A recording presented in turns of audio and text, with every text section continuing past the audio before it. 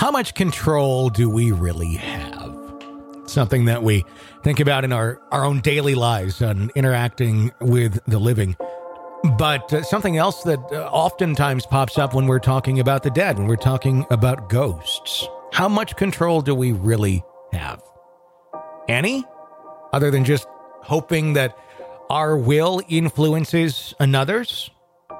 Do we have the ability to help something cross over? Really, truly, do we? Do we have the ability to just point out the obvious? Do we have the ability to point out things that maybe one may not see on the other side? It's an interesting thing to think about. Quite often, I think it's almost assumed that the living in some ways have more power than the dead, and then the dead may have more power than the living in other ways. But is that truly the case? These are all things that we as humans seem to almost assign as our powers, whether we have them or not. On today's episode of Real Ghost Stories Online, EPP bonus episode number 302, we're going to hear about people interacting with spirits in very different ways.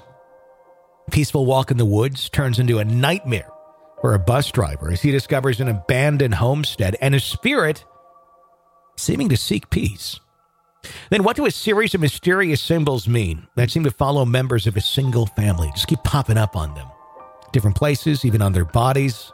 Same times, what is the meaning of it all? And what do you do when a spirit wants to cross over, yet the people in control of the environment really don't want that spirit to cross over? They want it there. It's kind of part of the attraction, if you will. What do you do if you feel you can be the one that helps them cross over? We'll talk about all of that in today's episode of Real Ghost Stories Online. Like I said, EPP bonus episode number 302. My name's Tony Bruschi. Stay with us.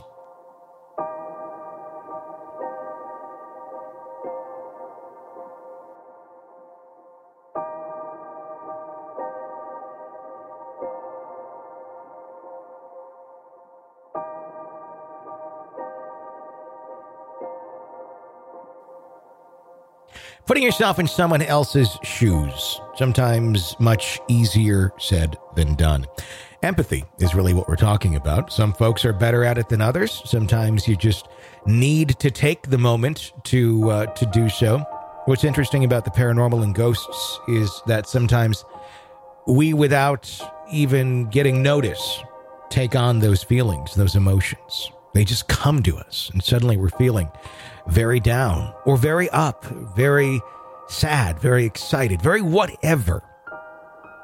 Now, some will look at that and go, well, that's like a possession or something of some sort. Not necessarily. Not when they're not necessarily taking over your body. You're just feeling, you're absorbing. It's like a smell. When you smell a chocolate chip cookie, you don't become the chocolate chip cookie. But when you sense sadness and fear, maybe in someone or something that's no longer physically there, you're not becoming that person, but you are certainly feeling and sensing their emotions. That happens quite often in our stories. In our next story, we hear about a gentleman who goes for a walk in the woods, discovers an old abandoned house, and also discovers what seems to be a man that follows and then vanishes. After doing some research, he puts some pieces together to try and identify who he is and why he was there that one fateful afternoon. Take a listen.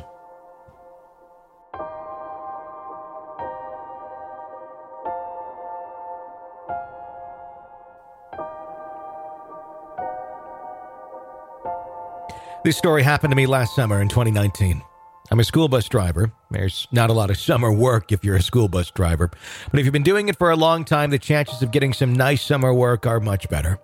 Well, I've been driving long enough, so I'm pretty much guaranteed to get my favorite work, which is a charter package taking students on various field trips throughout the summer.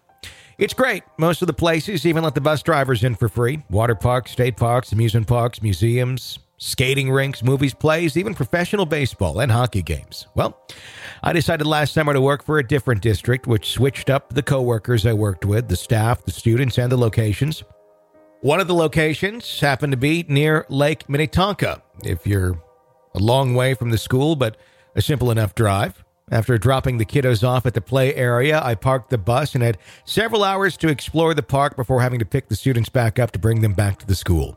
So I got my backpack ready with my lunch, and I set out.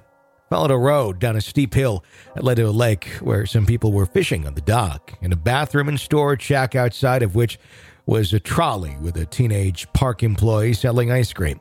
It was such a beautiful sunny day. The water sparkled on the lakes. Birds sang. Everything was simply perfect. It was about to get even better. Wooded paths are my favorite. I love the seclusion, the shade, the trees, squirrels, peacefulness of it all. Even better are the unpaved wooded trails. Sure enough, behind the lot used to park boats and such was an unpaved trailhead heading into the woods. This could not get any better, I thought to myself, and I headed into the woods. The whole park I had seen so far felt very new and well-maintained, and I was happy to find an area that was wilder.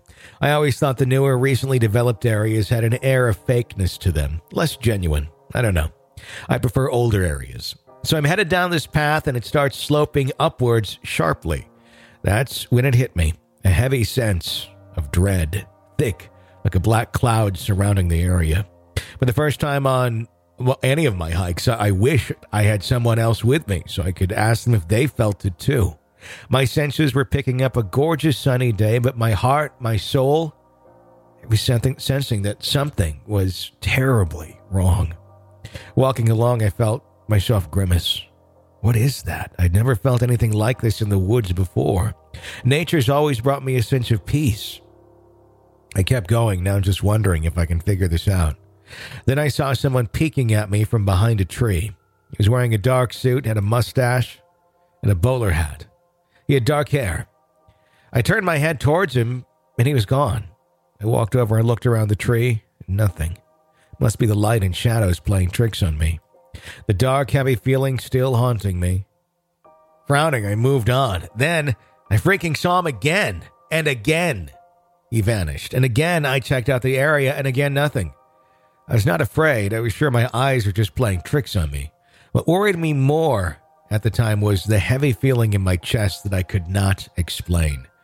Then I saw it, something that literally made me exclaim out loud, "What the fuck?" Now, I've seen some weird things in my adventures through the unpaved areas, makeshift fire pits with beer cans and liquor bottles scattered around. I could almost feel the laughter and joy shared at the secret parties that happened at these places, areas that looked like they had been set up for religious rituals.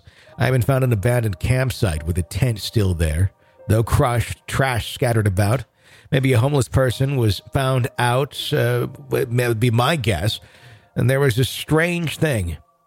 This was definitely the strangest thing that I'd ever seen or had since seen, mostly due to the newness of the area. I'd stumbled upon the ruins of an old 2-story house. The outer walls were stone and mud, and the only part of the house was still standing, an empty shell of its former self. The roof had caved in into the second floor, which had caved into the first floor, which was caving into the basement.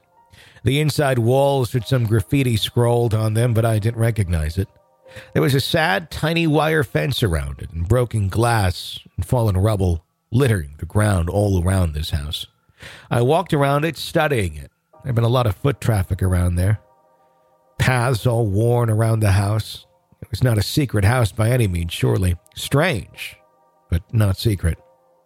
Once I'd gotten my fill of the house, I moved on. I was kind of excited about my find. It had picked up my spirits, for a little while anyway. A dreadful feeling gradually crept back in, though. Now, this might sound strange, but I had a small statue of the Roman god Mercury on my backpack. Mercury is a protector of travelers, so I kept him on my bus for luck. During the summer, you do not get to have the same bus every trip, so I tied him to my backpack so he'd always be there. Even if you don't really believe in that sort of thing, the peace of mind that relaxes any anxiety and therefore helps bring more clarity to your mind while you're driving will make you feel safer if you have a little faith in it, even if it is just the placebo effect kicking in. So I pulled my focus into my little statue. Mercury also helps lost souls find their way to the other side. It's a messenger between humans and the others, whoever you believe they are. And that's where we're going to pause the preview portion of EPP bonus episode number 302 of Real Ghost Stories Online. If you want to hear the rest of the episode, become an extra podcast person in EPP. We make it so easy. Just go to ghostpodcast.com and sign up there. Or if you prefer Patreon, it's a great app. You can download all of the content there as well. Just go to patreon.com/realghoststories. And sign up there. $5 a month gets you access to all 302 bonus episodes in their entirety. You get advanced episodes of the show, commercial free, weeks before they're released to the public. I also thrown in our ebook and our audiobook as well. Those are both like $15 values if you buy them separately on Amazon or Audible. But here you get them when you're an EPP for $5. So right there, $30 value. You get those included when you sign up. Ghostpodcast.com or patreon.com. to become an EPP. We'll talk about the rest of their story. Also, what do a series of mysterious symbols mean when they seem to follow members of a single family? And what do you do when a spirit wants to cross over, yet the people who seem to be more in control of that environment don't want that to be happening? We'll talk about all of that in the rest of this EPP bonus episode. Get it at ghostpodcast.com or patreon.com/realghoststories. Until next time, I'm Tony Bruschi. Thanks for listening. This might look like a normal job, but it's not. When hackers infiltrate networks and steal or destroy proprietary data, we're all at risk. Becca used to be a mid-level programmer until she earned a master's degree in cybersecurity online at Grand Canyon University. Now she's setting sophisticated honeypots to lure and catch hackers. What do you think protecting your company looks like? GCU offers over 175 high-quality online programs like this one. Find your purpose at Grand Canyon University. Visit gcu.edu.